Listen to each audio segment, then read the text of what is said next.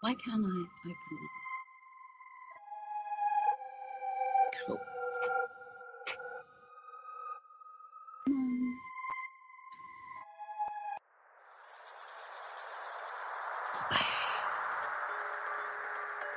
Hey,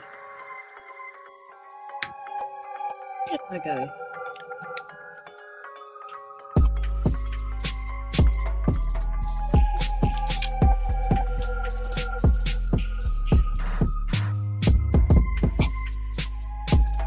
Open.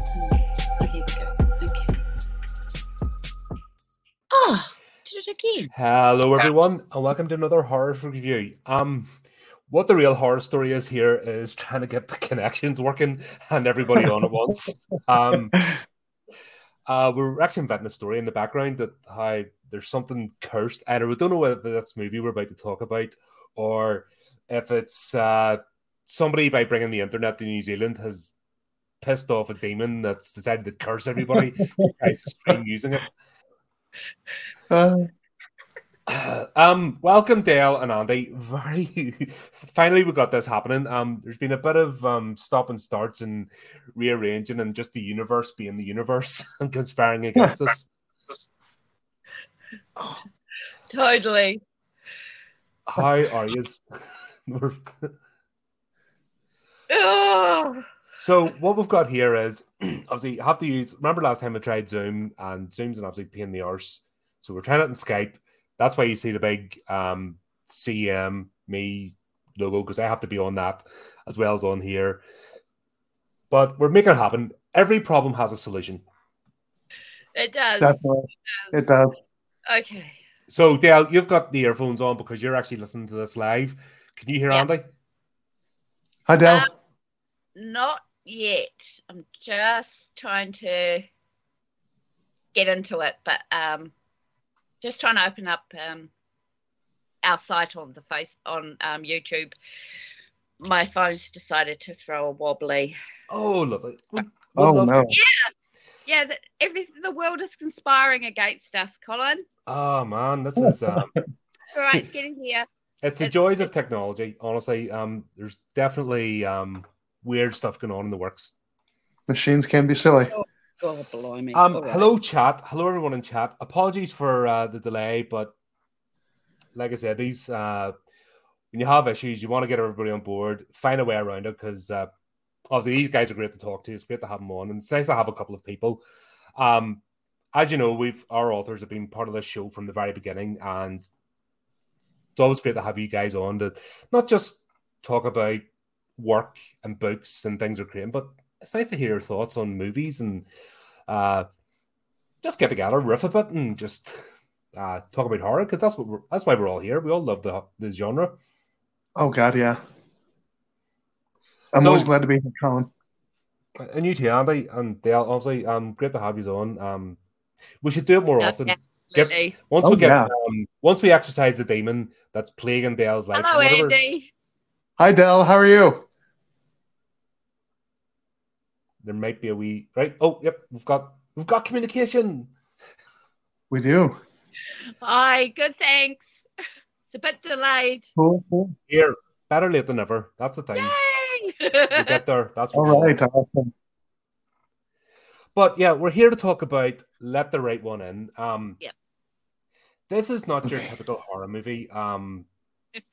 It's definitely a really dark element to it. It's not for the casual viewer. I would dare say, would you agree with that? Yeah. Oh, yeah.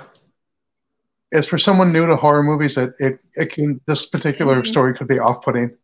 I agree. Yep, I would, and not so much a slasher sense. So, I've always said the Terrifier series with Art the Clown is not for newbies. Yeah, the same as this story is definitely not for newbies. If you've never watched a horror movie before, want to dive in, don't go with this one. This is the deep end of the pool. No. There's foreshadowing there.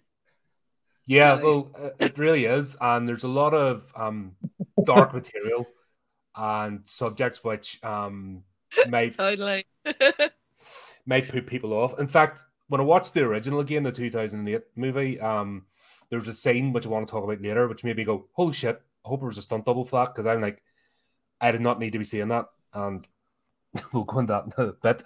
But let's first of all talk about the bloody frustrations with distribution and movie studios and the stupidity.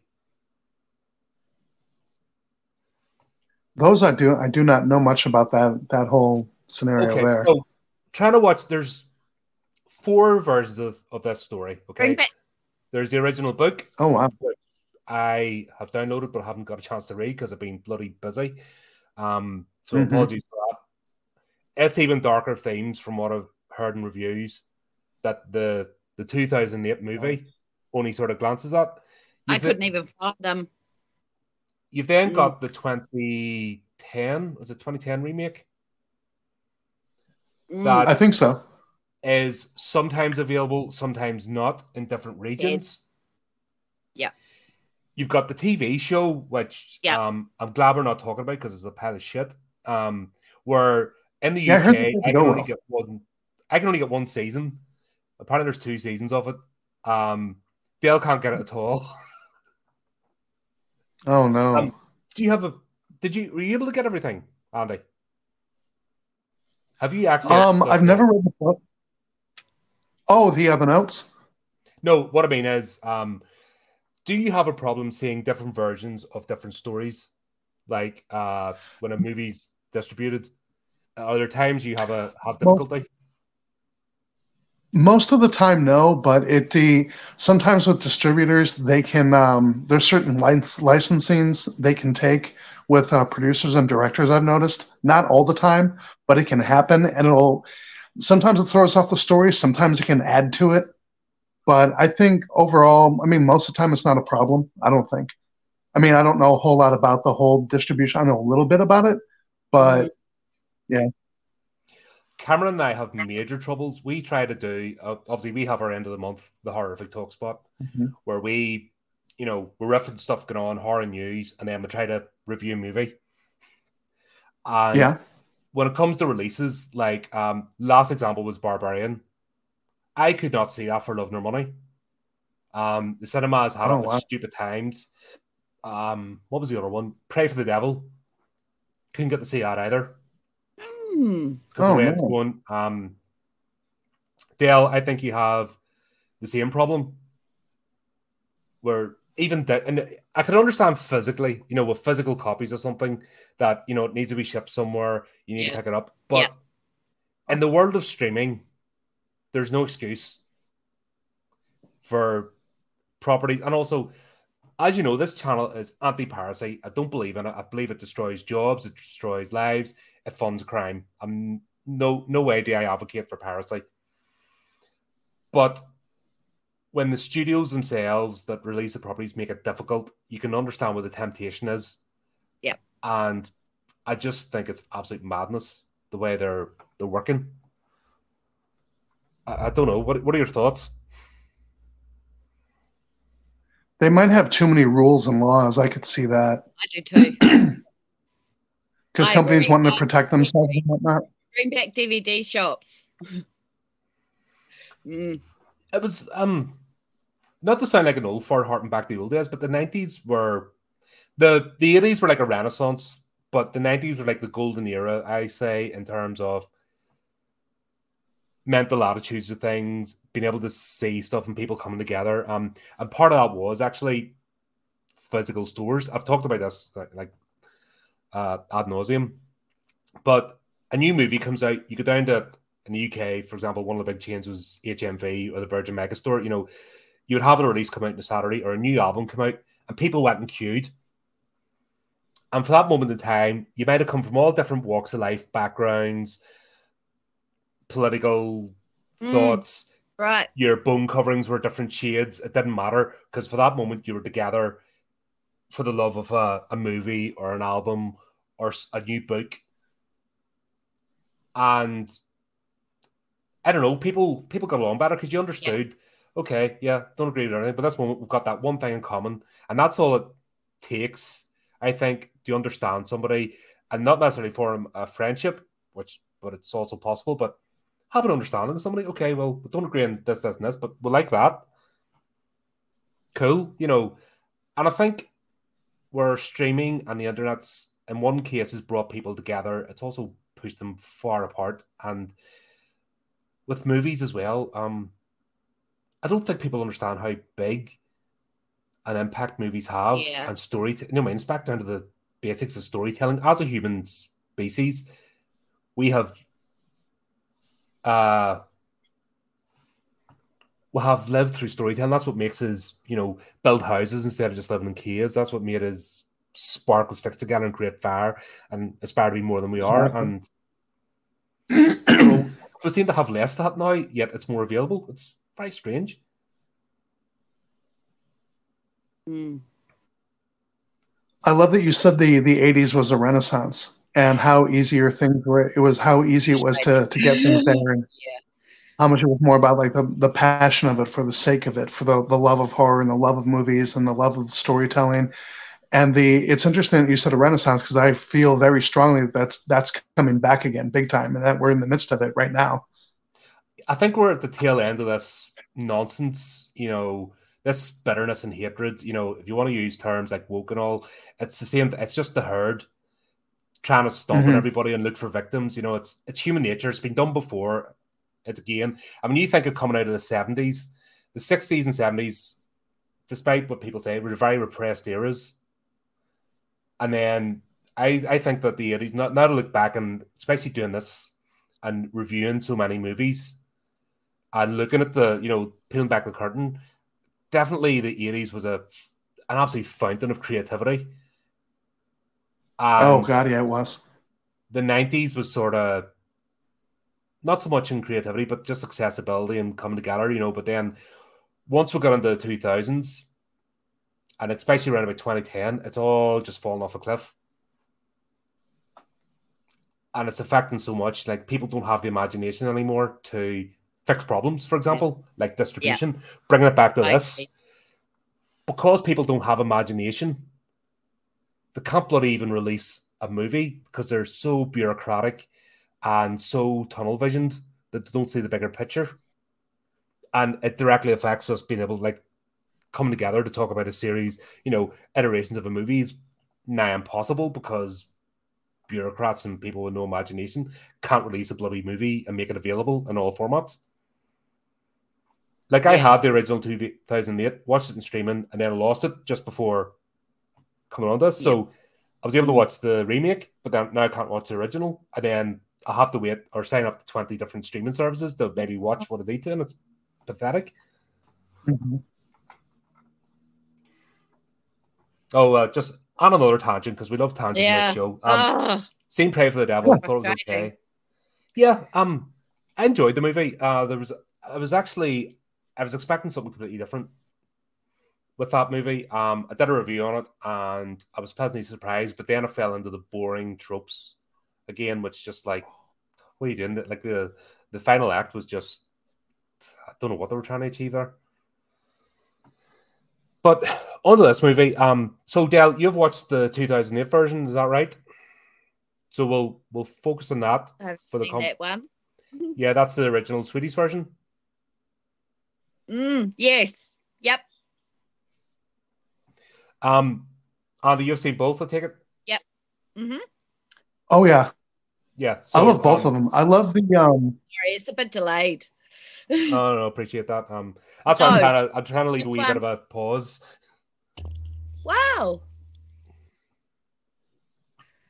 So what we'll do is we'll focus on the primary the 2008 version, Swedish version, and then what we might do is just make references to the remake, if that makes sense, so that really there's not much of a difference. The story's basically told beat for beat.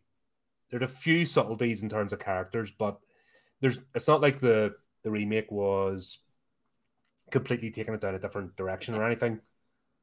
So you actually don't miss it.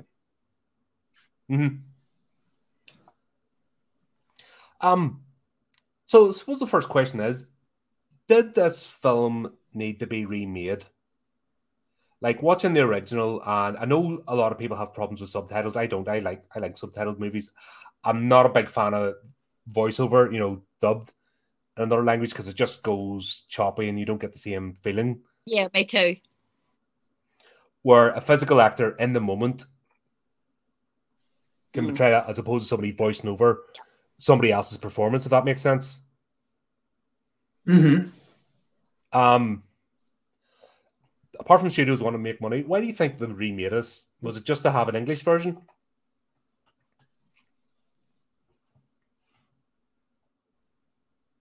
I think sometimes if you remake a movie, Probably. it's got you're going to see things you might not have seen.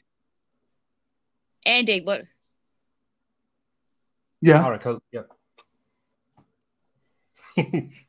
Yeah, we're having a slight delay, so it's that's why I'm just you might hear moments of silence, folks, but it's just to give everyone a chance to get part of the conversation.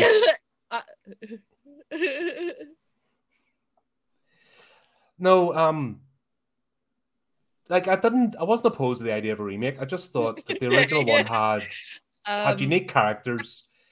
It was a unique story. Ariel. Oh, what's going on there? Oh, right. Yeah, this is a unique story in terms of like the vampire genre. It goes against the grain. I think there was something definitely captured here that they keep remaking and Respell just told a story. Maybe just because a lot of people do have problems with foreign movies and don't like subtitles while they're watching. That could justify it.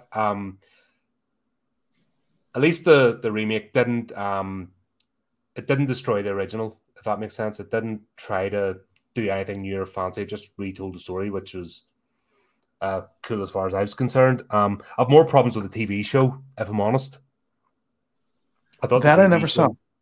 Right, well, don't, because it completely sanitized. It completely sanitized the story. It changed the dynamic. So here we have essentially a master and a servant. Mm-hmm. They changed it to a father and daughter. Oh, weird. And then they brought all these other characters in, and it just and you can tell as well that like by the end of the first season they were trying to drag this story out, and it just became generic TV. And no. I was annoyed at the end of it, and then I didn't even, like I said, I couldn't get to see the second season. I'm probably glad I didn't, because I could just see where it was going by the end of season 1. I was like, they're going to spin this and drag it out, and it becomes something completely different. Oh, welcome, Chris, to the chat. Good to have you again. Chat's starting to fill up here and get busy. It's always good. That's why I like doing these live. I know it's a bit of a pain in the backside, trying to get everything set up. But hi, Chris. This is why I like doing this, because you don't know where the conversation is going to go. You get elements from other people while we're having the chat, and it's just like a few guys are in the coffee shop or in the bar after going to see a movie. That's why I like this. Yeah, it's like hanging out. It's a lot of fun. Hi to everybody listening, by the way. So let's talk about the characters. So yeah, hi. What did you think of Ellie/Abby? So in the original one, she's Ellie, and then Abby in the remake. To me, this is definitely one of the most interesting vampire characters out there. She's very unique. She is in the original. I felt like she was appropriately cold and distant for being a vampire, because often in stories, vampires aren't really going to warm up and relate to humans a whole lot because of what they are. Mm-hmm. But that also depends upon the author's interpretation of what a vampire is. Versus the remake, she was engaging, appropriately engaging, and she was a little bit warmer than the original vampire was. It took her less in the remake. It took the vampire less time to warm up than I think, but I think in the original the vampire was using the coldness to weed out the kid, to try and see if the kid would be something useful to her later, and accidentally ended up liking the kid and wanting to get close to the kid and make a connection. Yeah, because this is essentially a love story. Mm-hmm. But it's originated through the whole master-servant dynamic. Mm-hmm. And it's very elegantly played, I think. The whole master servant dynamic, because when you see Ellie and Hakan, my Swedish is terrible, by the way, non-existent, so I'm going to butcher these names, but Hakan, it's definitely a master servant relationship, but it might have started out as love, or it might have been a ruse. We don't know. And in the original, we don't get that. We don't understand that, whatever, although we see photographs and that from the start, definitely the relationship has devolved. And there's an almost bitterness between them. Yeah, it's like I have to say, I'm sorry. No, I was saying, did any of you pick up on that? It's like I have to stay with you because you helped me and you're a tool, but I don't want you in my life anymore. But you helped me out by getting me blood. But beyond that, I can't tolerate you.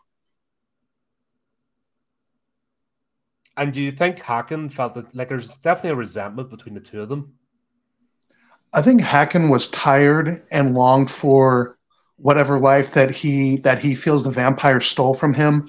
But I think, I think the resentment would explain Hakan looking at the vampire and like, you stole my life from me, you stole my youth from me. Whereas in the beginning, it may not have started out like that, because you get the sense of she met Hakan when he was a child. And I think it flashed back to that, if I'm remembering right, a few times. It was the photo booth photographs. Remember when Oscar went in? The apartment. Yeah, that's what I'm thinking of. And it just, something between them just soured, and he wants something that his resentment, I guess, is telling him that the vampire took something from him and he wants it back, and he can't have it. So he's left with like schlubbing around for the vampire, and he's tired of it. And they're tired of each other. And I think both of them want something new. And Hakan's lonely, but I think the vampire's lonelier, which is why I think she made such a connection with the little boy, because he was lonely and afraid and was tired of his life, and so was she. And I think in each other, they not only found a lot of release and a new life, a new lease on life. Yeah, I can't help but like in her character to Interview with the Vampire. God, what you call I'm sorry? her? Do you know Interview with the Vampire? Yeah, oh yeah. God, what you call her? Claudia. Claudia, right. Who is essentially an adult trapped in a child's body because she was a vampire. Claudia, right, yep. Sorry, you know me with names, folks. I'm terrible. Can watch something 100 times and still forget people's names if it's not in my just my brain right there. But yeah, Claudia. It happens. But there's a slight difference here, because Claudia was essentially a full adult trapped in a child's body. But Ellie, the statement she makes is, yes, I'm 12, but I've been 12 for a long time. It's almost like she's in suspended animation, that she still has the thoughts and feelings of a 12-year-old, despite her long life. Do you think that's what makes this slightly different or unique in terms of a vampire story? I think she versus Claudia acclimated a lot more to being a vampire. I had a little. Yeah, go ahead, Del. Sorry, Del, go ahead. So delayed. I really liked Ellie's character. I really, really liked her character. Yeah, she's a good character, and also it's nice to get away. Like, the whole concept of good and bad, good and evil, is turned up in its head with this story. Let's be honest. There's a lot of grey area, there's a lot of ambiguity, and there's a lot of you making up your own mind, which I like. I'm sick of being preached to with movies or told this is the dichotomy, this is the dynamic, you must adhere, listen, if you disagree, people jump on you. this is one of the stories that is morally ambiguous and leaves it up to the viewer to make up their mind and how they feel about certain characters. Am I right with that? Yeah. I love her character a lot too. She seems really comfortable in her own skin with being a vampire. She seems Yeah. to The one problem enjoy it. I think I have Yeah, what's that?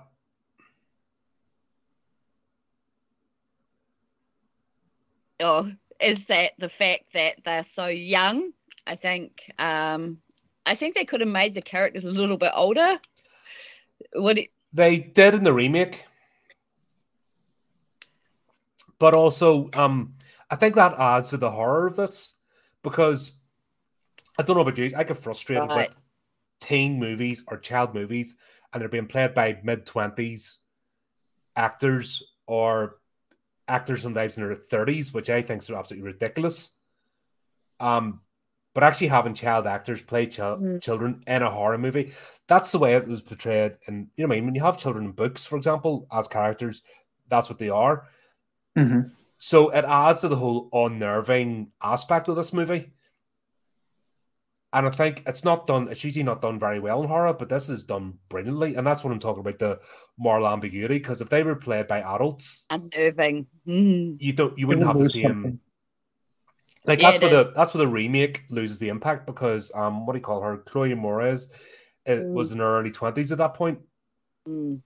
So she's an adult playing a child, and it's just and I think the guy who played Owen wasn't much behind her. So they're not children, but you lose the impact of a vampire being in a child's body unless it's played by a child actor. And that's where I think this story once again bucks the trend.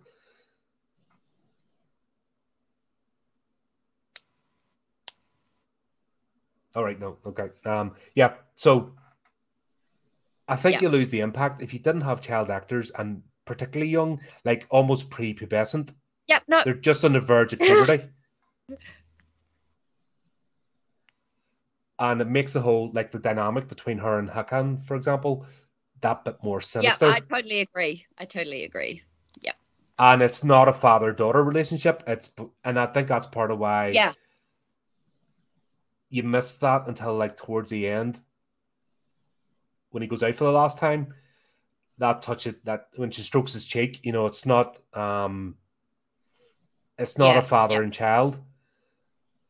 And if it wasn't a child actress doing it, you wouldn't have got that impact. And that's why I'm saying, morally, you have to make up your own mind about this, the rights and wrongs and how you feel. And then once again, horror is that uncomfortable feeling, isn't it? That's what we'll crave. We don't get scared anymore, because we embrace the monsters. But what horror still has left to offer is just making you go, oh god, that's not right. And this is one of the movies that goes there. Yeah. I like in the remake the way Chloe Grace Moretz. I always mess up pronunciation of her name, but the way she carried over the horror and monstrousness of being a vampire, I loved that, the way she did that. I thought it was wonderful. That was great. I mean, the original, she did a great job too, but I thought Chloe brought a lot to it as well. I think I feel sorry for that wee girl. I really want to like her, but she's been in some dog shit movies. Yeah. She's been in some awful movies, and I think she's been done a disservice by her agent. She is one of those unique. She's not your like traditionally blonde. She's something about her. But I think because she's done some awful, terrible movies, especially in the horror genre, she hasn't had a chance. But this is one of the movies where she's had a chance to actually play a good character and bring something to the table. And what could have been a really bland remake actually had its own flavor. Mm-hmm. And it didn't depart too much, as even though they are older, they still had that look. But the original had that starkness of, these are children. This is the story because it involves children. And I believe in the book, Hakim was actually a pedophile. And this, the don't really hint at that. The shy away, in both versions. but it's there. It's underlying kind of, oh god, this isn't right. Yeah, that's Because as awful. he's got older, The first version. hmm? Yeah. The development we've kind of touched on this, but the whole The first version, I didn't. You didn't pick up on that? No, it's not there in the first version. It's this weird resentment of. I actually thought that no, I actually thought that he was her father. Huck. Yeah, it's kind of, and I think that's where the resentment was, because what the original relationship was, and we're seeing this, it's almost like it's playing out again with Oscar. What started out as romantic love went the other direction. Where in the normal friendships or protection can turn into romantic love, but this started out as romantic love, and then as he's got older and she hasn't, at some stage it's become twisted, and maybe he didn't.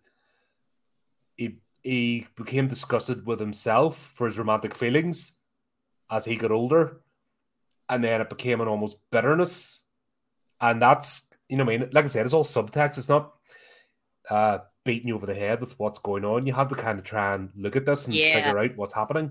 Mm-hmm. And yeah, and like I said, it's a master servant relationship, essentially. Yeah, I get the feeling it started some way already through. Ellie could tear him apart if she so chose. Oh yeah. He could open the blinds during the day and fry her to pieces if he so chose. Yeah. Mm-hmm. Yeah. No, I mean, there's a lot of Yep. There's a lot of power dynamics being played out here, which could be quite heavy for the casual audience. How do you think that kind of played out? Did you pick up on that, or was it something that you glossed over, or is it something that really made you intrigued about this story? I like the fact that you felt those things and you saw them in the relationship, but it really didn't go into it too much. I think it would have detracted from it. I really. Yeah, you're good, Dale. Go ahead. Yeah, you're good. Go ahead, Dale. Sorry. Carry on. No, I was just delayed. Sorry. Carry on, Andy. Oh, okay, I'm sorry. I don't want to talk over you, Del, because the delay. Like Andy was saying. Okay, yeah, sorry. Yeah, you're up, Andy. Go ahead. Like I was saying, I think if they went into their relationship too much and what was going on there under the surface, it would have taken away from the movie. So I'm glad they didn't. But I think it added to the character development and to the progression of the movie that you knew there was some tension, there was a problem there, but not exactly sure what it was. But the fun of it is that it's left up to interpretation, like we've just been talking about. Yeah. Dale, go ahead. What do you think?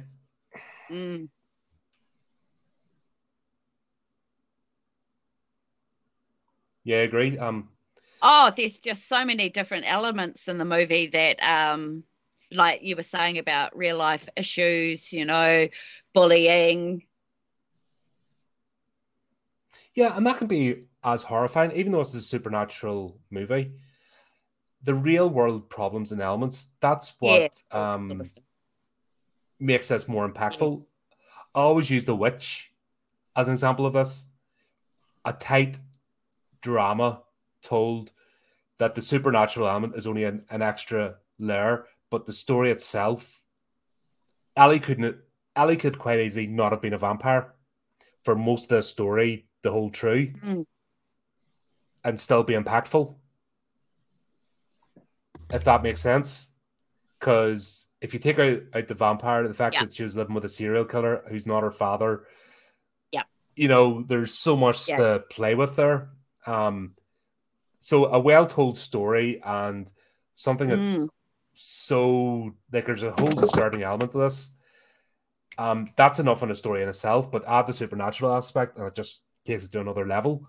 And I think that's what's so fascinating about this tale. Definitely. Dale, what do you think? I'll go with Dale first. What I'll do is I'll just say, Dale, what do you think? And then I'll say to Andy, and that gives you a chance to.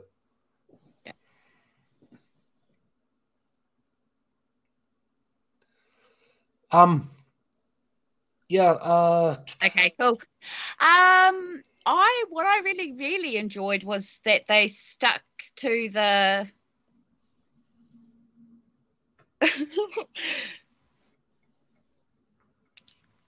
to the traditional type of vampire,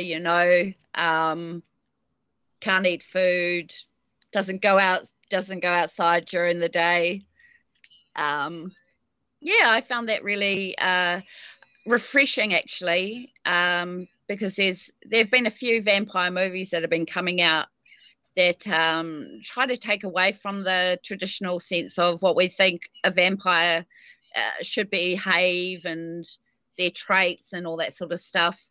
I'm glad that they actually stuck to that. I really, really enjoyed the 2008 version. Is obviously I couldn't watch the 2010 one. I couldn't find it anywhere. But I really love the moodiness of it. I don't know if the 2010 version, because I haven't watched it, has been able to get away with the coldness, the tones, the scenery. I mean, that was just amazing. I really enjoyed it, just from beginning to the end, really. It's set in Stockholm, I think it is. So besides the fact it was kind of a Dexter meets Twilight type of movie, I thoroughly enjoyed it. And although it was a little bit off-putting having two 12-year-olds involved in the movie, like as their characters are 12, like I did say, I would have liked them to have been a little bit older, because of the little scene that they showed. I don't know. That's anyway, what what I brought at the start. I'm like, holy crap, I hope he's a stunt double, because I'm like, I don't need to be seeing that. Yeah. Andy, you know the scene we're talking about? Yeah, I think when she was changing. Yeah. Yeah. Oh yeah. I missed that the first time I watched that movie, and when I watched it recently, I'm like, oh shit! Oh no, they didn't just do that. Mm-hmm. I'm like, oh dear. Whoa, that just happened. They can't have used. They can't have done that with a 12-year-old. They had to have used and just in case, we basically almost got full nudity. I don't know why. It's kind of, well, let's be honest. Oscar's character was a peeping Tom. Like, it's, and both versions he's portrayed that. He's a peeping Tom. Like, there's a lot of sexual undertone and weirdness in this, and that's what makes it kind of, close to the knuckle. In terms of like any sort of movie, this is really on the line. Let's be honest. Oscar is sexually aware. He's, it is on the line. Yep. We see this from the very start when he's got the telescope and he uses the spy on his neighbors, and it tones it down massively in the remake. But in the original version, it's there. There's a creepy element to him as well. Like, he's not an innocent, I mean, yeah, he's bullied, he's strange, but he's not an innocent. And I think that's what makes this. Oh. He is a bit of a creep, let's be honest. Well, the only glances, but he spies on people. He would be the type that would be, if he get the chance, sneaking into the girls' locker room. He's just that, he's got that thing about him. His character, obviously, nothing to do with the actor, but, the character is that sort of person. And is that what drew Ellie to him? Because it seems to be with Hakan, he's the same sort of person. he's got a bit of that about him too. And you know when you say people have a type, Hmm. what do you think of that? Andy, what do you think Yeah. of, or sorry, Dale, go ahead first. What do you think of that? Interesting angle. Yeah, I didn't think of that. Hmm. Yeah, that's why and this Yep. is one of the movies on a Mm. second or third watch, you get more into it. You know, it's you peel away more layers of what's going on. I think they found more, like I was hinting, excuse me, hinting at before, more freedom and release, like a new lease on life in each other. I think that's the initial thing they that was that attracted both of them to each other, the um, the newness of each other, and he could tell right away there was something not living or not natural about her, and I think that really drew him in. And then they slowly found that they were, through him saving her saving him with the bullying, and him realizing quickly that she wasn't human, and then actually realizing there are actually things like this in the world, really sparked that love of the newness between them. I think that's what drew them to each other initially. Like it was unspoken at first, but it didn't take long for it to bloom. Yeah, definitely unique characters, but once again, morally ambiguous. There's not a good guy, good girl. Like they've got their dark sides. They've got their like fetishes, if that makes sense. It's there. Um, Yeah. this is being played with, and that's what I think people will find. We've seen 100 vampire movies. We've seen people getting torn apart. That's easy, but it's this aspect of it that makes this gritty and disturbing in a way that very few movies manage to achieve.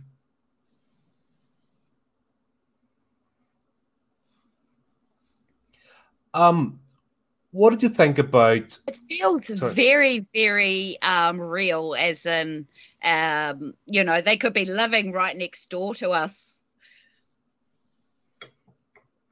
absolutely. The question I have to ask with all the Like versions, right next to us, and we wouldn't even know. yeah, It just gave us had a real good sense. Yep. but the question I have to ask, um, they're not destitute. They can afford to move Oh, around. realism. Mm. Why couldn't they afford to carry with them a decent set of blackout curtains? Like nothing screams something's weird here than Mm. cardboard boarded up against the window, especially in an apartment complex where you're under scrutiny. You know, Really? people watch what people do in smaller spaces. Um, it's almost like he's wanting to get caught. He's screaming out because when you start cardboarding up, you're instantly setting yourself up as something weird. It's against the norm. Why wasn't the and I'll go on about we'll talk about his technique for harvesting blood, but why wasn't their operation a bit more slick?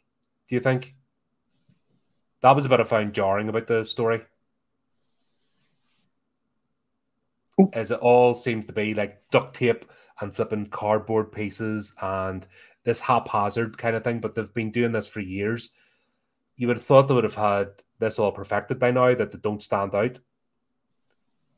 Am I I think the you only just one got to pick? tired. Sorry? I'm sorry, Colin. I think he just got tired of it all. So he's getting sloppy. He didn't want that life much anymore. He didn't want to be Yeah, it's almost connected. like he's screaming to get caught, isn't it? Yeah, Yeah, yeah. I think so too. Do you think that's what started Ellie? Yeah. Because it didn't get the impression Ellie wanted to give up. Hmm. Uh, like you said, she's comfortable. She embraces what she is,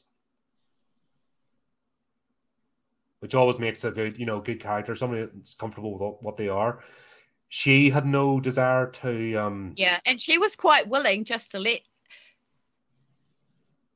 She was she was quite willing to get rid of him at the end of the day.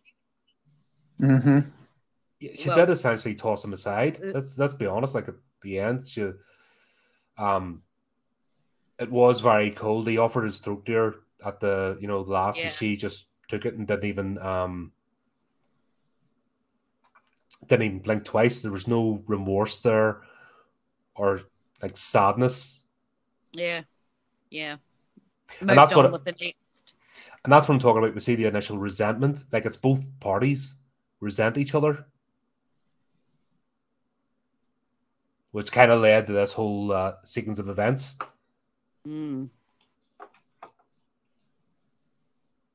Totally. I would recommend Near Dark. It's a good vampire movie and different. Yeah, Love might that check that movie. out. Might add that to the list. Yeah, Love. I'm bored with the generic movie, and what Dale alluded to earlier on was that you can't tell, and it's something I've talked about in this channel, and just I'm absolutely sick and tired of the whole virus thing, and you can't tell the difference now between a vampire, a flipping zombie, or a werewolf. You know, what I mean, it's all this homogenous mess of generic monster, and it's all virus led. And the TV show did that. The TV show made it about a virus and finding a cure, and we lost the supernatural aspect of a vampire. This is where I'm a traditionalist. You know, I prefer traditional values of my monsters. I want them to be supernatural creatures. Oh, Forgive me really? for like enjoying that aspect. That's the whole point of the supernatural, is you can't explain it. You can't define it in the test tube. It's otherworldly. Therefore, you Oh, can't. that's awesome. Yep. That's what drew me in. The Universal monsters was what drew me into the horror genre. You know, Frankenstein's monster, Dracula, the Wolfman, Creature from the Black Lagoon, all them creatures that weren't human, they weren't, they became something else, Mm-hmm. and it wasn't a flipping virus that you can do in a lab and cure. In fact, it would be better if the scientists were completely stumped and couldn't even think of an answer. But this stupidity, and once again, back to, you know, art reflects the world. And we've definitely lost that art of storytelling, especially in the mainstream sort of media and creation. And the problem is, because they've burnt every other franchise to the ground, they're starting to rely on horror more to make their money, and they're bringing their stupid shite into horror movies. And this is one of the gems that managed to escape that, thankfully. I agree. Yeah, there was a couple of different characters that were kind of glossed over in the remake, but the make give it another layer. For example, Lack, the character of Lack, and his partner and the two friends that lived in the apartment complex. They were a whole dynamic, which wasn't really was kind of left to the side. Why do you think the remake decided Yep. to completely gloss over them characters? I suppose I'll ask Andy. That's one saying he's seen the remake. Why do we think we didn't get Lack, and instead had him as a policeman, a generic frigging police constable, where you had somebody here with an actual vested interest in destroying the vampire? I think it was important to move the story along, especially to say that there's a time limit on the vampire staying anonymous, and the vampire knew it. Mm-hmm. And like when she attacked the person under the bridge and that person went to the hospital, she had to know before that what was going to happen. But Yeah, she Lack's was girlfriend. hungry. She was hungry in the moment, and it happened. But the cop was, I think, instrumental in that part of the in showing that part of the movie that, okay, from here on in, things are going to get really bad, and there's just no hiding stuff anymore. So the vampire is going to have to come up with something to react to the situation, to deal with it and make it better, because the vampire just can't let this go. Especially when the lady went all torched up with the sun after. That cat was definitely out of the bag then. The cop was never going to leave that stuff alone. Mm-hmm. I mean, the cop wasn't going to leave that alone before, but that definitely clinched it. Do you think they overdid it a bit in the remake? Like the first opening the blinds and her bursting into flames was horror. You know what I mean? That was just holy crap. And the intensity of it. I don't know why. I love both of them. I don't know why they tried to ramp it up, whether eating her own. In the remake, they had her exactly the same scene, except when they pulled the blind, she was eating her own arm. I don't know what that added. It just it took away it done it so brilliant in the first scene. Yeah, they had her like eating her She own was arm. eating her own arm. Yeah, and then she blew up, and that's the difference. I don't know why they threw that in.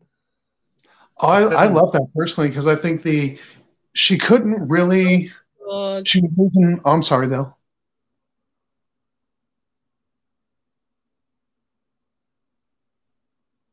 No, Dale, go ahead. Nah. All right, Dale's good, right? Yeah, you enjoyed that scene? Oh, I loved it. Oh, yeah, I love that scene. Oh, I'm sorry. I don't know. It was almost like they're trying too hard to add something to an already like disturbing, gritty story. And it's a laziness of Hollywood, I think, to rely on special effects now than storytelling, which I just find a shame, especially when they don't need to. What about I quite liked the cats. I like the cats eating the woman. Oh yeah, when she got attacked, yeah, it was they didn't do that in they kind of glossed over that as well, but it's like yeah, it's all about being a predator, isn't it? If you're a predator and food presents itself, going to do what you're going to do. And I think that's another aspect of this movie because we see it not just with Ellie. Ellie's the ultimate predator, but we also see it with the bullies. They're predators too. They're looking for easy prey. And once again, it's not just the master-servant dynamic, but the predator-prey dynamic too, we see. Yes, they are. It's that whole thing, like, you're like myself, you're animal lovers, but you understand if we're locked in a house, there's no food or water, and you collapse unconscious, your dog or cat, or in my case, birds, are going to eat you if you're the only food source. That's just the way of it. And you see that with Ellie too, that, yeah, I'm starving, you're food source, yes, we've been together for 40 or 50 years. Yep. But, yeah, I'm hungry and you're food, end off. And that, whatever relationships before goes out the window. And we're down to the basics, of survival of the fittest. And that's, I think, played out brilliantly in this. Yeah. Yeah. Right, let's talk about the bullies. Because they are just as instrumental to this plot as anything else. And there's even a lure with them because when we see Johnny, he's the lead bully, and he's the one that torments Oscar, just can't leave him alone. He's just latched on. This is a prey animal. This is how I'm going to vent out my frustrations. What did you think of I'll ask Annie first this time. What did you think of that whole dynamic that was brought into play? Was that a good storytelling arc? Could it have been done differently, or was it just right the way it was? I think it was great the way it was. I think it really helped why can't I remember his name now? The main character, it's escaping me. Oscar. Yeah, I think it really helped Oscar's character development, and it brought him closer to the vampire.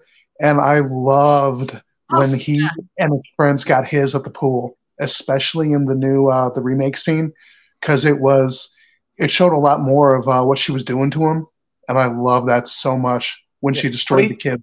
Even before the pool, what about the ice skating scene, the frozen pond? Mm-hmm. Like, that's when we first see him, and this is where I would have to disagree with Dale. Dale, you think that it wasn't a good idea having these characters as 12-year-olds, but he is scrawny as hell. There's nothing to him. If he was a well-built, early, like fully developed adult, you wouldn't have the same impact. But the fact that he's a 12-year-old and he's a wade and he's no definition whatsoever, he can be picked up in one hand and shaken about. His physicality, I think, adds to this, and that moment in the pool, or not the pool, the pond, where he finally decides to fight back with a stick against his tormentors. Yeah. And this is because of Ellie, coaching him. Yeah. I don't think that scene would have had the same impact if he was a 17, 18-year-old or being played by a 20-year-old actor. I don't think it would have had the same impact. Does that alter your opinion at all, Dale, about the actual choice of actors for this?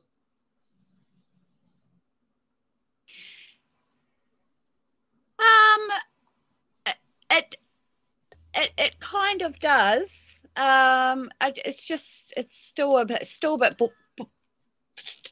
bit borderline for me being 12. I was kind of hoping they were going to be like at least 14 or 15 or something, but I mean, I've got a 12-year-old son, so it's kind of a little bit in my face, but then again, it is reality, and I like the fact that I did like the fact that they were young enough that it was all raw and new, and that made it quite authentic, especially at that age, I suppose, hormones and all that sort of stuff carrying on.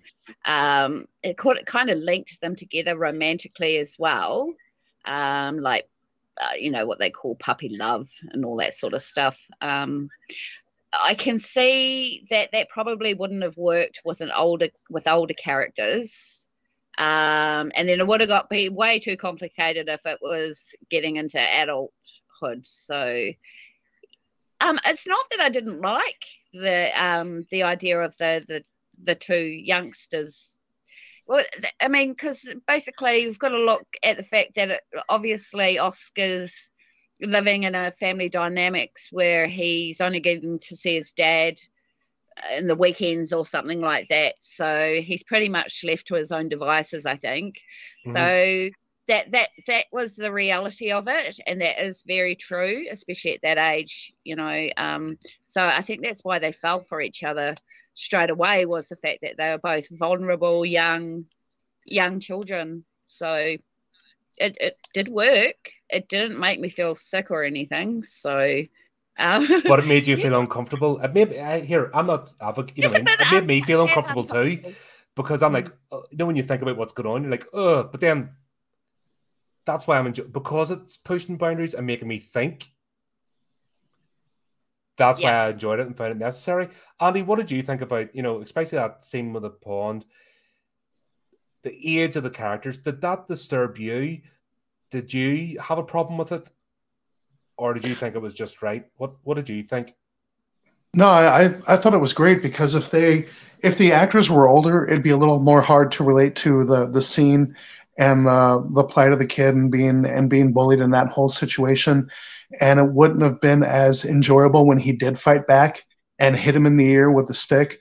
But at the age they are, all of us, most everybody on this planet, when they were younger, got bullied. Some a lot worse than others, and we remember those things. And when we see it in a story, in art, we not only feel vindicated, we relate to it, but when the child fights back, we feel more that vindication. We get an exhilaration of there is a way out. It will have a happy ending. We can fight back. We don't just have to take it. And we rejoice a little bit inside when we see that. So when he whacked him in the ear, and it wasn't just a light little love tap, it was like he was trying to take his head off. It was like, yes, that's amazing. Yes, kick his ass. And so I think it worked wonderful. Yeah, it's, like I said, because this movie's so borderline and it's really testing the boundaries, it's easy to go, oh, I just want this to be nice and neat and comfortable, but then that's the point of horror. Point of horror is to take you out of the comfort zone. Oh, the world isn't nice and neat and comfortable, and everything doesn't fit into place, and what I think's okay isn't necessarily going to be that way in another dynamic. And I still like to be challenged. I don't want to be at a stage in life where I think I've figured it all out and there's no surprises left, and everything just fits my worldview. And I think that's a problem with society as well, that everyone wants their little box and they don't want challenge in any way, and that's kind of pushed on the rest of us. And actually, I've talked about this before. Have you found as well with the horror fandom, there's a lot of conformity. It's really, really strange, but for an alternative group of people, there's a lot more conformity than the normies, to say, for example. Have you experienced that? And does this movie challenge that as much as it challenges you as a viewer? Annie, do you want to go on first? Yeah, I'm actually glad you brought this up, because especially with the vampire genre, this movie answered and showed something that I have never ever seen any story or vampire movie ever tackle. In the scene where he was taunting her about what would happen if a vampire comes in uninvited, and it actually showed it, and they did it in a way that was amazing. I loved it. I'd never seen that in a vampire movie or story. Yeah. I will always remember that, how she just stood there trembling and bleeding out. Amazing. And he became so afraid for her. He was like, I invite you, stop. He didn't want her to die. I love that whole scene. That was my favorite scene of the whole movie, that and the pool scene. But yeah, the scene I just described, that's my absolute favorite one. I love that. Yeah, I was going to get to that actually. Yeah, because that is tearing up. Yeah, that is the only time that has actually been tackled. Yeah, and that's what I said. It's been glossed over from Dracula, and this whole nonsense of it's a virus and it could be transmitted and cured and stupidity is really bugging me, because it's destroying one of the original lores of the backbone of storytelling. Never mind horror, but storytelling is one of the... Bram Stoker's Dracula is one of the classics. We wouldn't even have half the stuff out today. Bram Stoker, Mary Shelley, Anne Rice, you name it. Mhm. If it wasn't for those guys, we wouldn't have the wealth of storytelling or imagination that we do today. Yeah. But this is the only movie that I'm... okay, what happens if a vampire doesn't get invited in and still tries? And yeah, both versions of the movie did the scene so powerfully. Oh, I know. I loved it. Oh, I love it. And we saw it. Wow. Once again, it's back to the master-servant relationship, because it actually goes on its head. And then talk power dynamics, which this movie's all about. We then have Ellie putting herself into Oscar's hands and actually transferring power to him, even for a short period of time, but still she does it. Now, this is someone who's not used to transferring power, because we see it with her relationship with Hacken. She is the leader, she's the owner, she is the one that holds the power. But in that instant, and this is where I'm wondering, you can't do that unless you're sure of the person. I love that scene. And was this where the relationship, I suppose it was kind of... that's my final thought, so maybe we'll leave it later, but was she doing something different? Did Oscar provoke something different in her, as opposed to... we don't know how long she's done this, how long she's been in existence, or how many servants she's had. Yeah, you're so right. We don't know, do we? We don't know if she's just... yeah. And because you could almost think in this movie, correct me if I'm wrong, that she's only been a young vampire. Just being a predator. But it gives the impression that she's only been a vampire as long as she's been with Hacken. Or is she lonely? Is she lonely? Is she... yeah.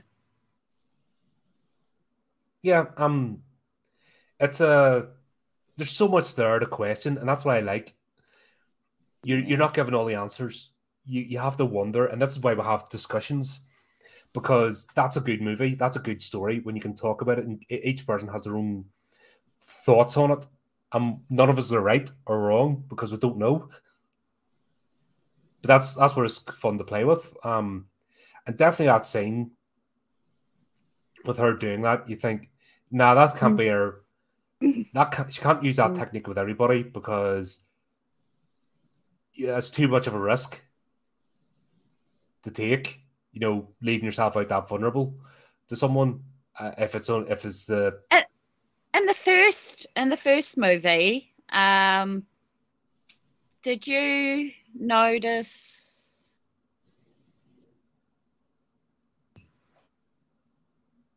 Did you notice that you could actually see Ellie in the snapshot? It's like a snapshot of her as an old woman. No, I missed that. I don't think I saw that either. That's really cool. You Where missed was that? it. Yeah, what was that? When was that? I only caught that the second time I watched it. You actually get, yeah. So when Ellie is basically lying on top of Oscar and saying, "I want you to see what I'm. I want to see you. I want you to see my life." And then all of a sudden, you just see this snippet of her as a haggard, warped-looking old lady, and then it changes, and it's actually very well done. We get to see that she actually initially she's 12, but she's actually very, very old. So I found that really interesting. God, I missed that completely. I'll have to. But every time you watch this movie, you bring like I've seen it about half a dozen times. Really? Yeah. It's one of the Right. ones. Honestly, it came out. I caught it by chance, and I was hooked. I was intrigued, and I have seen this a few times. But there's a difference between watching a movie and watching it to review it. I think you're starting to pick up on that.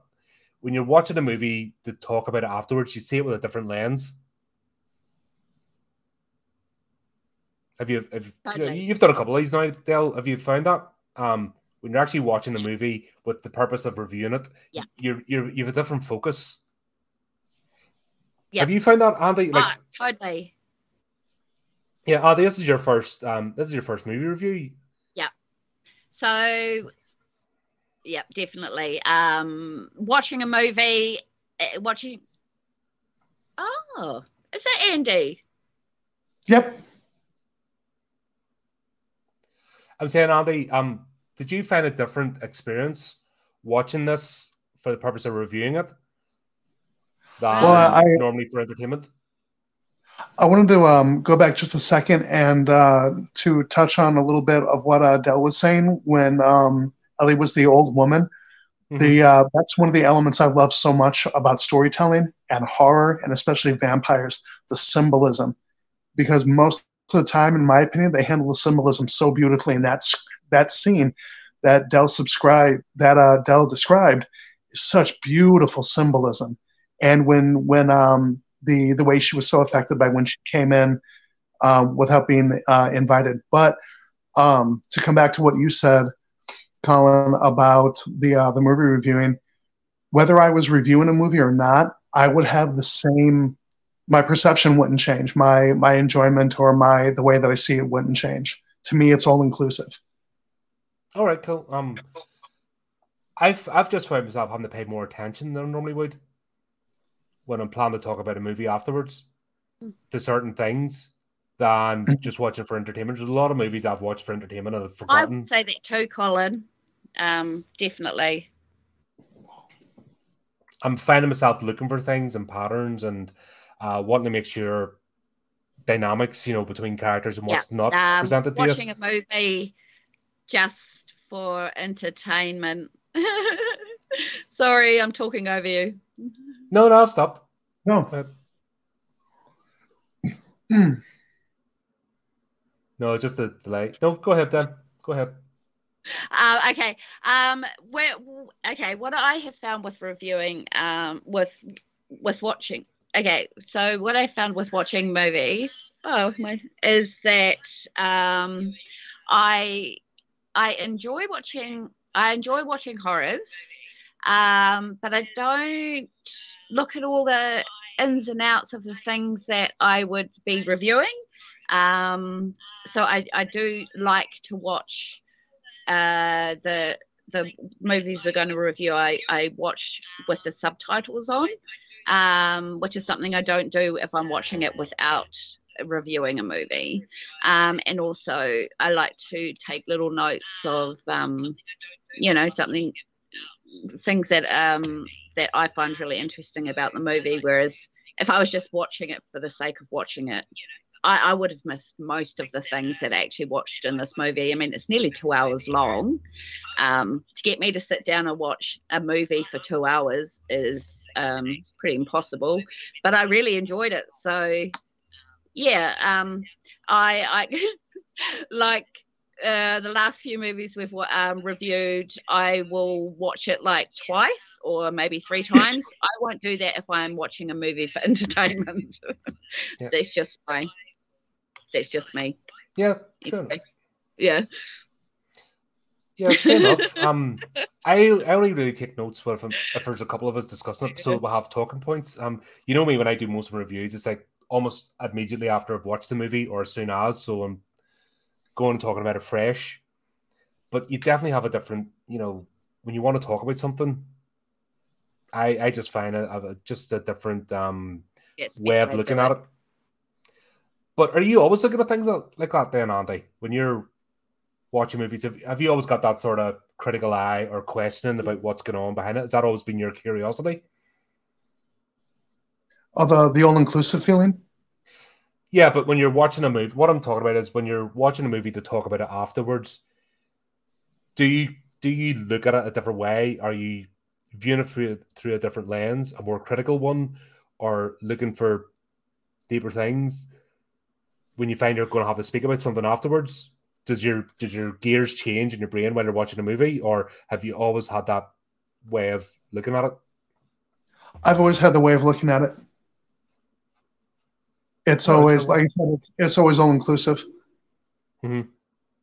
That's cool. Good to know. It's we all do things differently. It's interesting to understand how people view things, because then that changes your perception as well. Because if you've got a certain way, you get something different from it, and that's why 3 of us can watch the same movie and have different ideas. Oh, If yeah. it's well written, of course. Yeah. What did you think of Haken's technique for harvesting blood? There's for someone that's done it so long, there's an almost chaotic aspect to it as much as it's organized. I thought in the remake it was more chaotic, but definitely in the first one, it's very clean and precise, and this guy's, he's honed his craft. You can kind of see it. What do you think of that? I really thought my initial... Oh, I'm sorry. Haken and his kill kit. Yeah. What do you think, Andy, of that? The way he goes about it and how he's... Yeah.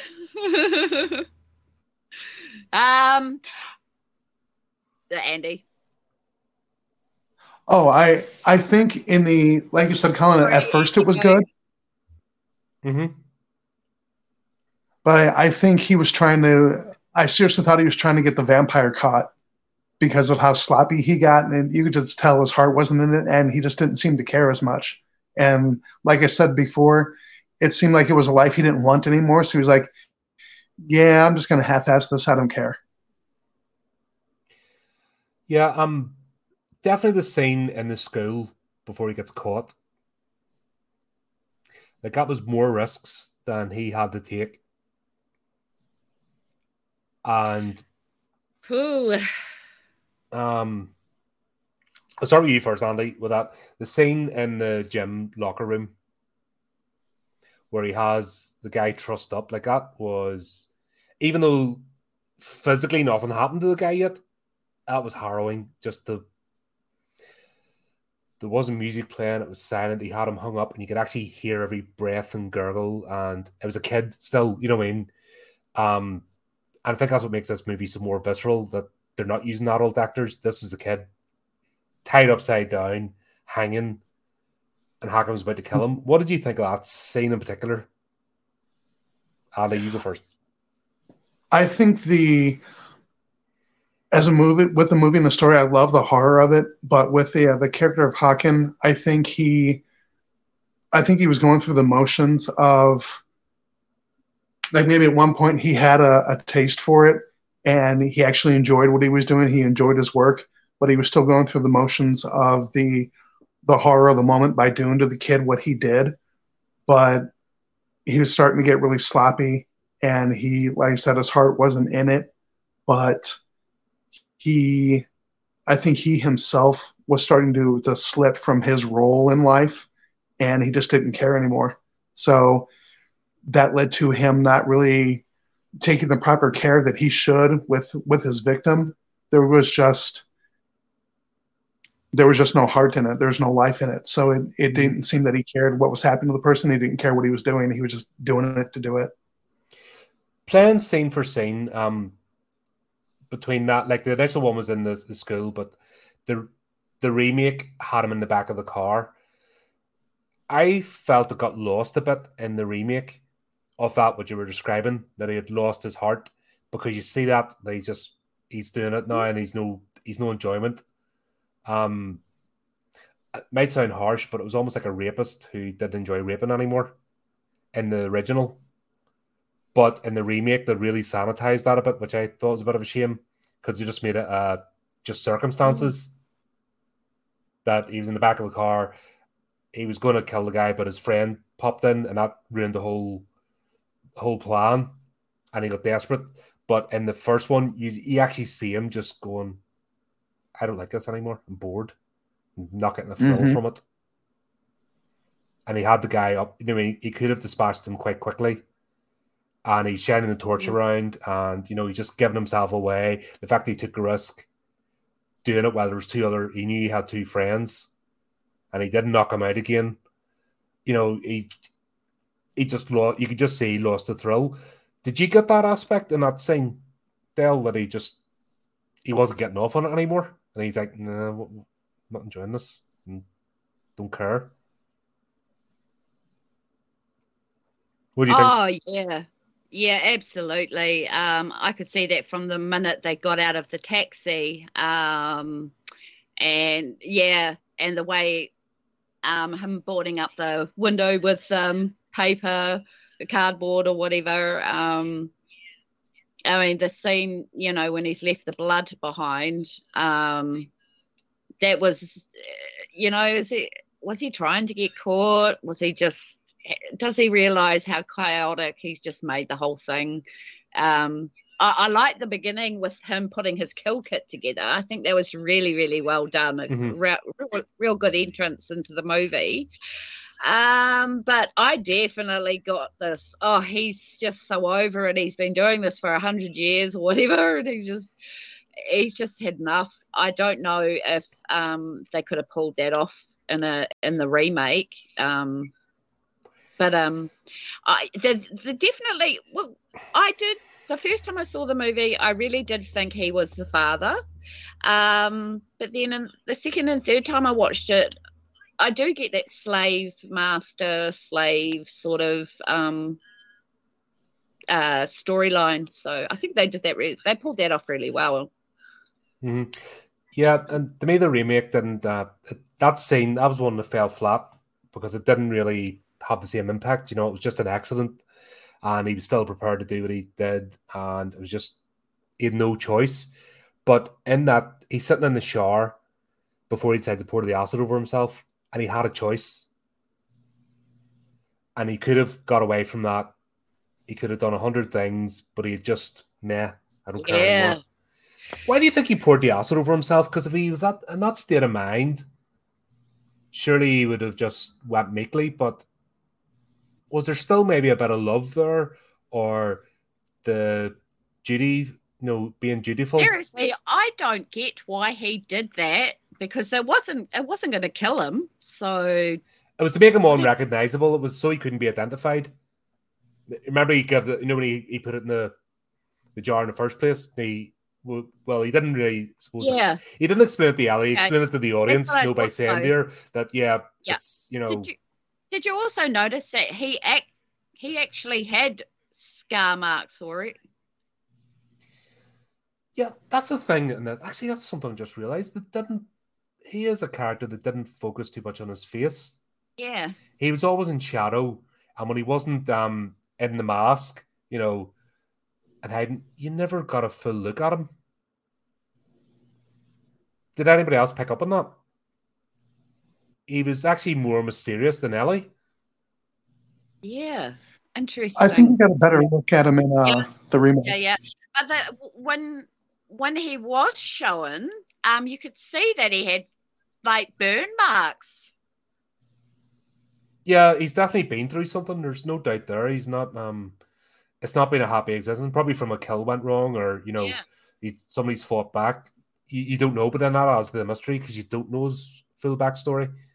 And it's only that time you see the photo booth photographs of him as a kid with Ellie that you get an idea of how their relationship came together. But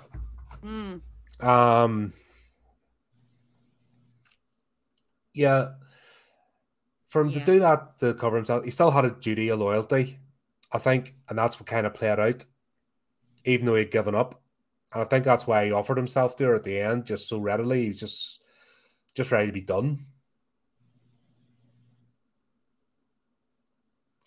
There's a tragedy, you know what I mean? That's what I'm saying about the morally ambiguous characters. Mm-hmm. This is not a good person. Yeah.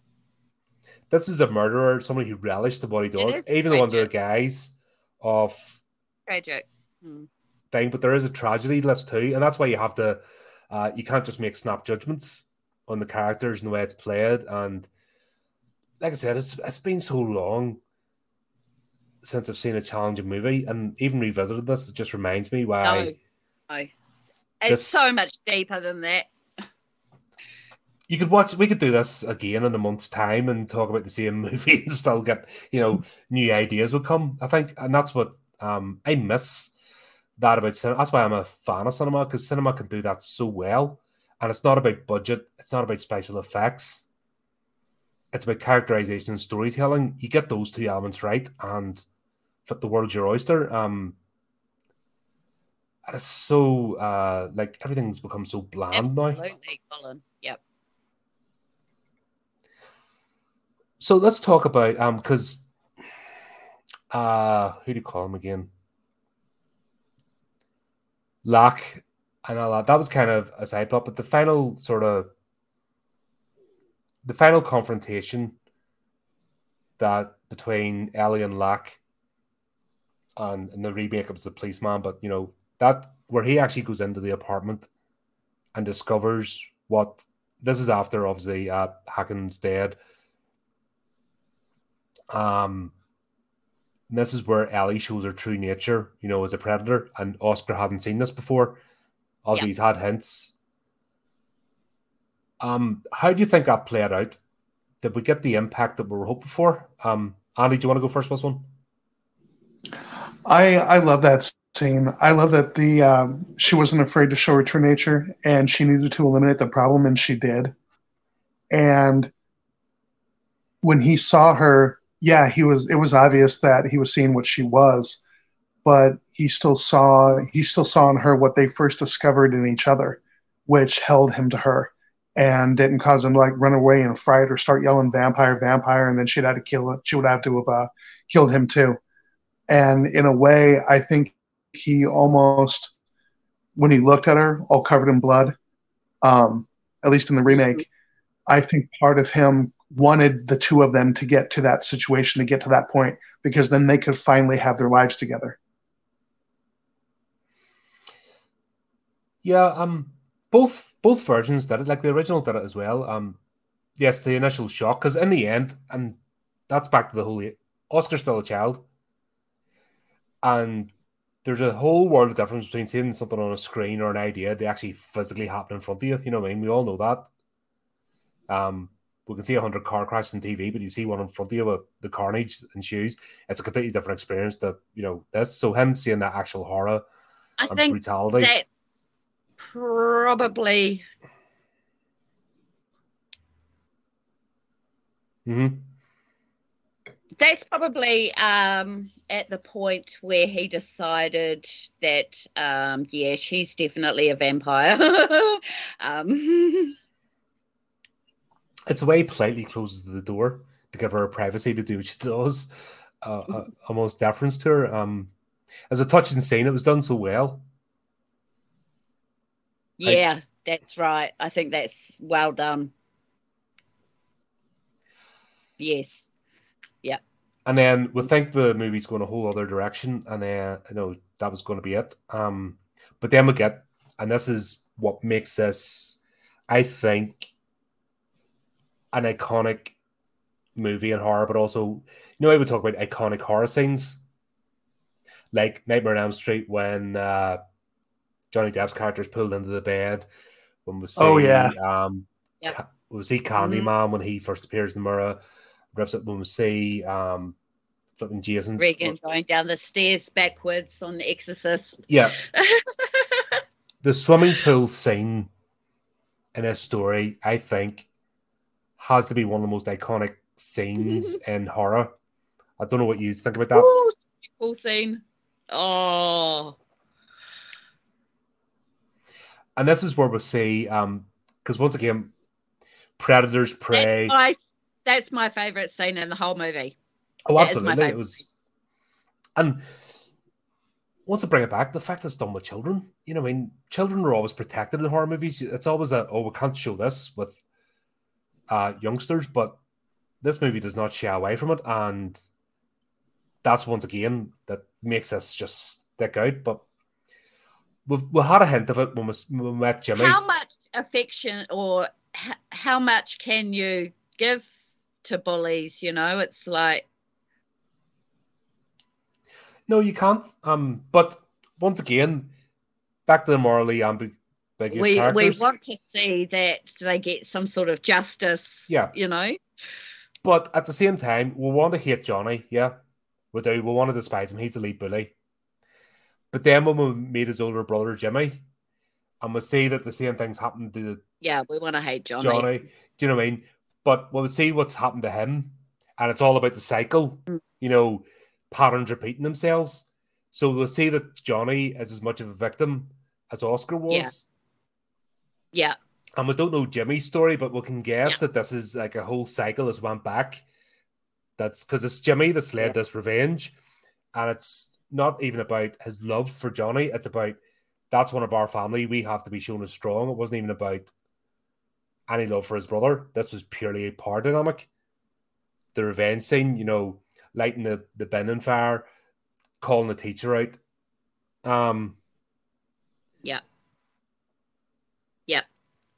I wasn't. It was weird the way they did it in the remake because I had the gym teacher as a Russian, weird Russian bloke, which I thought was a bit comical, which didn't need to happen. I thought the teacher in the original was better played. Genuinely interested in his pupils and wanting to, get the most out of them. And the fact that the weedy kid wants to get strong, and the fact that he's, going to the after school club to make himself stronger so he's not picked on. There's respect, but the remake never played that dynamic out as well, I think. They tried to make it comical, which I thought this movie was all right for a bit of levity, but it just kind of took away from it. But that whole setup that you've basically got an adult, a young adult who's picking on kids. And I saw that growing up. I grew up in a rough neighborhood and it was weird times. And you actually had, you get in a fight with a kid and then a kid would come back with a full-grown adult to beat you up. It was freaking weird times. It just reminded me of that, growing up in Belfast, it was mad. Yeah. But you see this as a full-grown adult worrying about flipping kids. And he wants to actually kill or really maim Oscar, like proper venom, which he's actually worse than Johnny. That's why I'm saying, although you want to hate Johnny, you have sympathy for his character because you see that he tried to drown him. No, but it was Jimmy. Yeah. The older brother that did it. Yeah. And you see Johnny as much of a victim in this whole power dynamic. Yeah, Jimmy. Yeah. What do you think of that, Andy? Did you Yeah. pick up on that? Well, yeah, but a little bit, but I feel differently. I don't think whatever someone goes through, it doesn't give you the right to hurt other people just because you went through something awful too. I don't indulge that. I don't think it's right to indulge that. I don't have much humanity for it. Not trying to sound awful, but yeah, no. If you're going to, nothing you go through gives you the right to hurt another human being because it wasn't that human being's fault. So if you're going to hurt somebody else because of what you've gone through, you deserve what you get. Sorry. No. Yeah, but that's No. but once again, it's about pushing boundaries and it's challenging. The world is not black and white. That's that's what makes it interesting. How did he get to that point? And then you see the more extreme, more evil. You know what I mean? You see, understanding doesn't mean condolence of something. There's a completely different. That's two completely different things. Understanding how somebody gets there doesn't mean, oh, well, that's perfectly fine then. No offense, mate, but that's a very American way of thinking. Oh, black, blah, blah, blah. We're not saying that.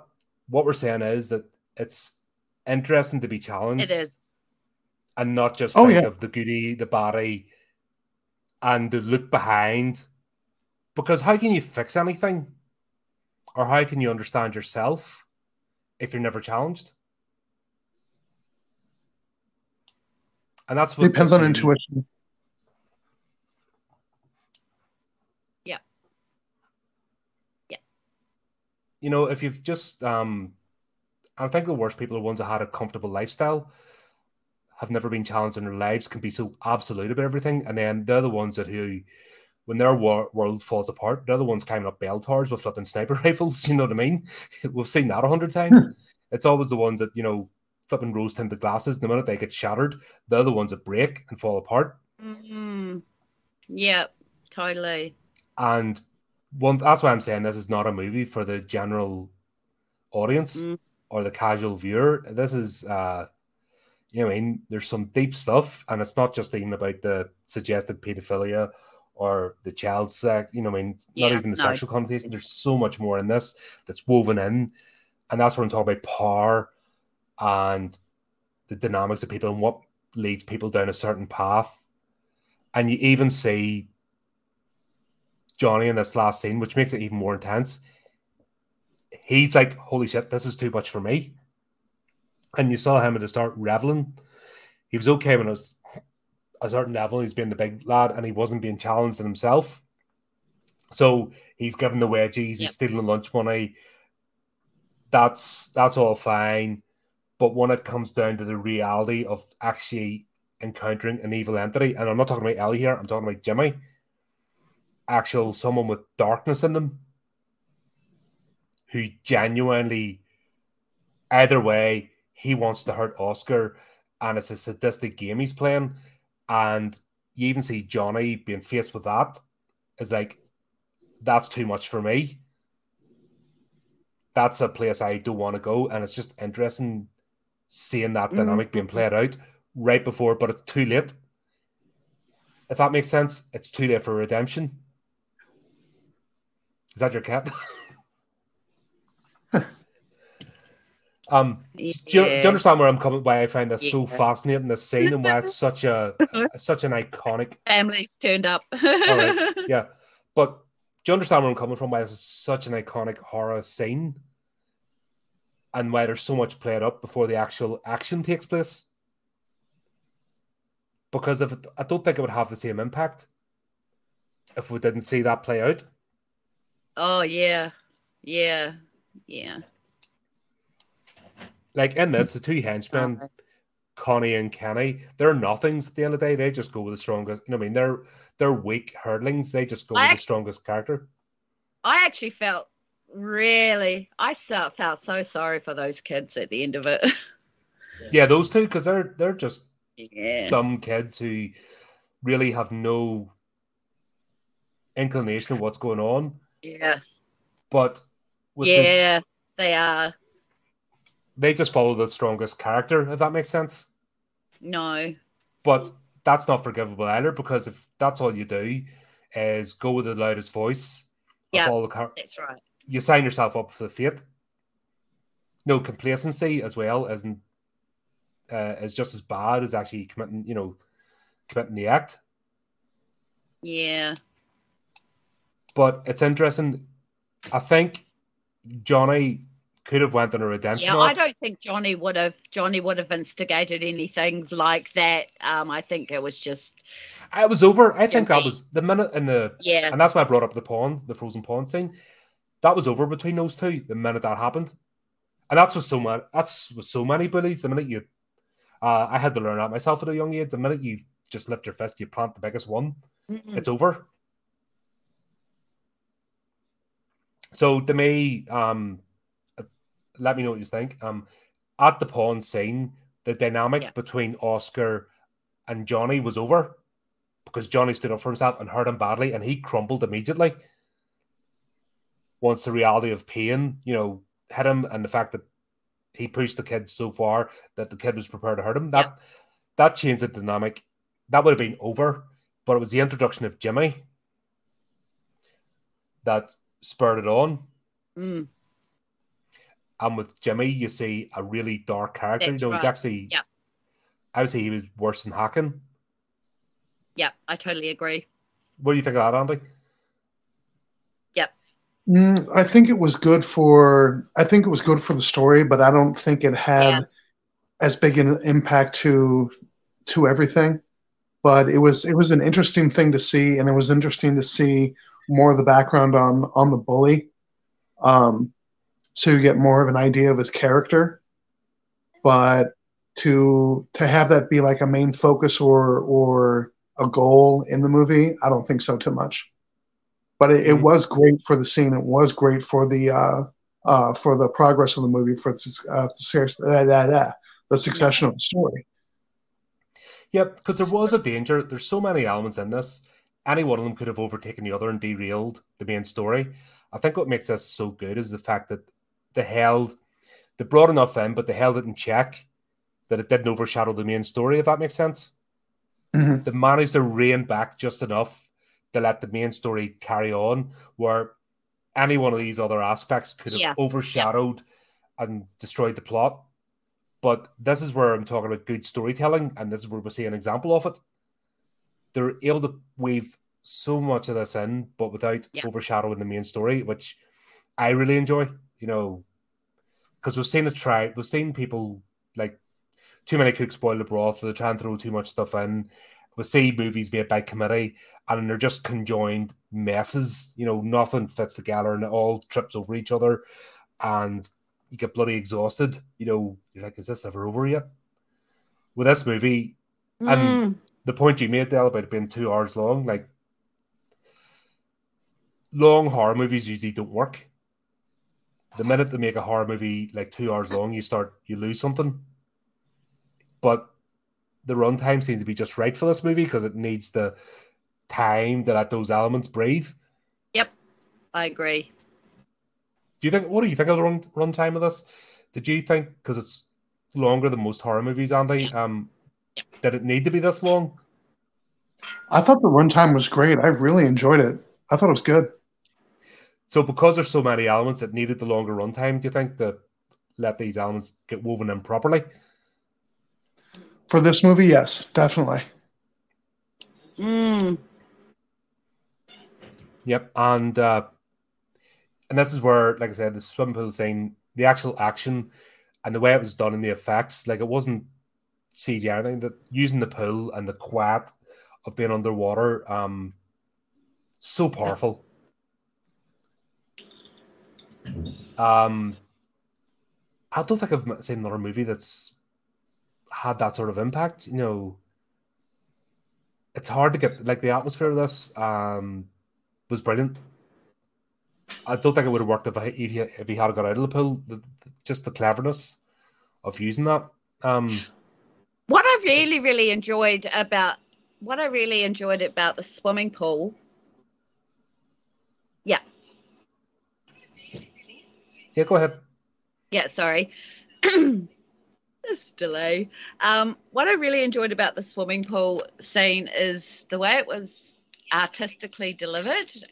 We didn't get to see the what Ellie ended up doing with them until we saw out of the pool and we see them on the side of the pool. I think that was done really well. I think that's why that scene worked so well, was because it was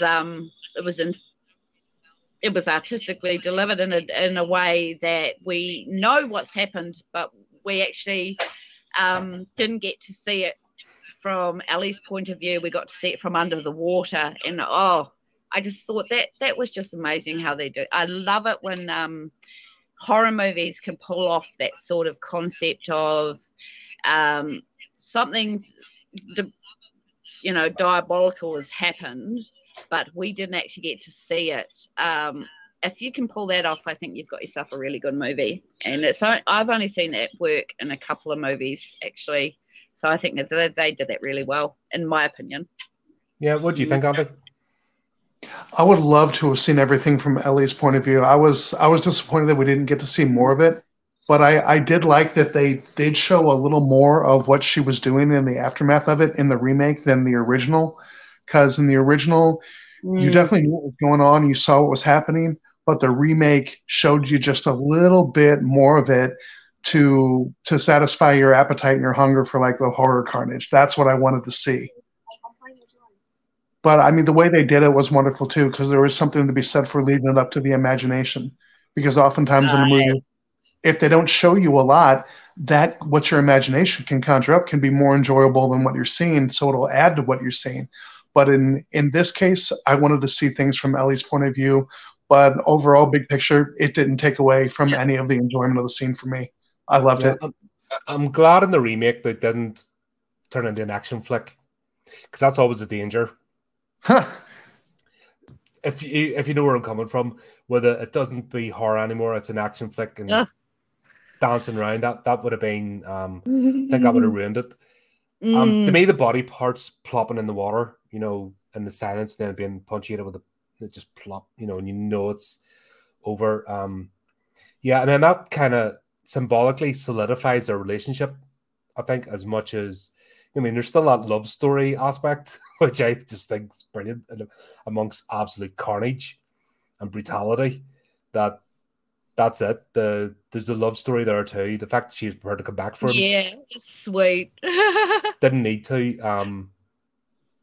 There was a sweetness to it. Just that makes you, I'm a sick puppy. I'm like going, there's something body parts everywhere, blood, and it's like you're still going, those two sweet kids. Yeah. Oh man. Oh dear. But what can I say? That's why we're sick puppies and love this sort of stuff, because it's horror rocks. Oh yeah, so much. Yeah, that's why. Once again, that's why it's not a movie for normies. Sorry, guys, but please don't start off with this. If you think I've never watched a horror movie, don't start with us. Give yourself warmed up first. No normies. So, final thought, because it wraps up, and then obviously Oscar leaves with Ellie. Is this a new dynamic? And this is what's maybe hinted at throughout the entire story. Is this a new dynamic between these two, or is this just history repeating itself, that Ellie just latches onto a kid as a servant and uses the same techniques, maybe slightly different with circumstances? Is Oscar doomed to the same fate as Hacken and possibly previous servants, familiars, because essentially it's the familiar vampire relationship? Or is this something new? Did a corner get turned? What do you think? Do you want to go first, Dale? Yep. Wow, I really, really did enjoy the ending. Yep, I am. Yeah. I'll take these off. I really enjoyed the ending. It just leaves it up to our imagination, basically, what's going to happen. I get the feeling that because Ellie is a vampire, her human or her humanity, I feel her humanity is gone. Of course. I think she's latched on to Oscar because he is a vulnerable person. I don't think she's got, like I said, any humanity left in her. So whether or not she is falling for him slightly or whether it's just a predator-prey relationship, I think Oscar seems like he's quite strong around her. So I think it might work out. In my head, I've got visions of them going forward, and perhaps, you know, she might turn him into a vampire and they could be together forever, or it's just history repeating itself. So it would have been interesting to see a second part. It's just my, yeah. What do you think about that, Andy? Is it just the pattern repeating itself, and this is how Ellie chooses her familiars, or is this something new, a new relationship, a new dynamic? And this, what do you think, Andy? Right. I think it's definitely something new for them because I think they both, as characters, and as people, were very lonely. Even though she's a vampire and a vampire is a monster, there was still a person in there, and she did have humanity because the way she treated him from the very beginning on, if he were just a tool to her, there would have been a buffer zone. There would have been some kind of boundary that she would have kept and wouldn't have gotten so close or wouldn't even have cared to have gotten close to him. And so obviously they gave each other something that they were both looking for. And I think they found like best friends, soulmates in each other is what I think. And that gave them a new lease on life, which they were also looking for. And Oscar just found it in something supernatural that wasn't supposed to exist in the world. So discovering that a thing like her does exist in the world gives him a completely new way of living life and looking at life and living in the world and what the world is. Fantastic. Yeah, to me, jury's out on, because there's enough there to suggest there's something new. I think, and I'm not saying it should have happened, but if there had been flashbacks with Ellie and Hacken, and we saw their dynamic, it might have solidified what I thought was going to happen. The fact that it didn't and leaves it open for interpretation, I really enjoyed, because I don't like everything spelled out for me. But if there had been flashbacks, the only hint we got was like I said, the photographs, the photo booth images. That's the only indication that she met Hacken at the same age, with no evidence to suggest one way or another. And that's what fascinates me, because I can imagine. Yeah.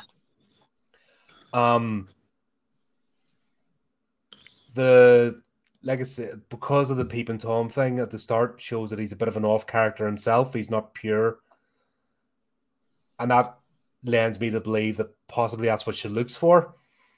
But I saw something different. The vulnerability, like stepping in the house, showing the vulnerability, maybe was something she's never done with somebody before. I also think that Hacken got tired and was ready to give up. Why Oscar didn't go away with the both of them and Hacken train him makes me suggest that there's something different there, and he recognized it, and he understood that her love for him is gone, which made him give up. I saw that in the movie, which makes me lend myself to that this is a completely new dynamic. Yeah. Yeah. The only way I would know is if I saw when Hacken came into the play, was there an older familiar and did he pass it on? But we never saw that, so we don't know. We also don't know if she's a new vampire in terms of she was actually a child. That was the age she became a vampire and Matt Hacken. We don't know. So that leaves it open to imagination. Truthfully, I suppose truthfully, I don't know. I know it's a cop-out. I'd like to think that there's something new, a different dynamic, but I just don't know, because it could be just history. And he could be like the 5th or 6th familiar in a long line of this. And it's always been the way that the old one dies. You know, you know why traditionally vampires have the familiar and then they have their way, you know, That's they normally kind of build up the a little impression I nest. got. There's a nest of vampires, but this isn't. That's the impression I got. I suppose that's the fun of it. It's open to interpretation, and we'll never really truly know. And that's why I enjoy this movie, because it's so refreshing. Like I said, just to have it that I actually get to think for once, as opposed to everything just laid out for me in nice, neat little bundles. It is refreshing. Any final thoughts, Sandy? I will always love this movie as a vampire movie and story. Not among any others, but it's very unique and it's a standalone because of my favorite scene in it. Because it answered a very simple question that any other story and movie could have tackled but didn't. But this one did, about what happens if they come in without being invited, and what would that lead to. And that's why I love this movie so much, because it did that, and it did it so well, and it was amazing. And symbolism, I love symbolism so much. It captures me almost more than anything else. And symbolism and allegory and illustration are my 3 favorite storytelling and literary devices. And this movie just had it so well and did it so well. So I love this movie so much. Always will. Fantastic. Well, Dale, Andy, thank you very much for coming on. This has been a really fun chat. Yes, we had a few technical difficulties, but we got around them, so we're able to enjoy each other's company and talk about a fascinating story. Dale, where can everybody find you? Start with you.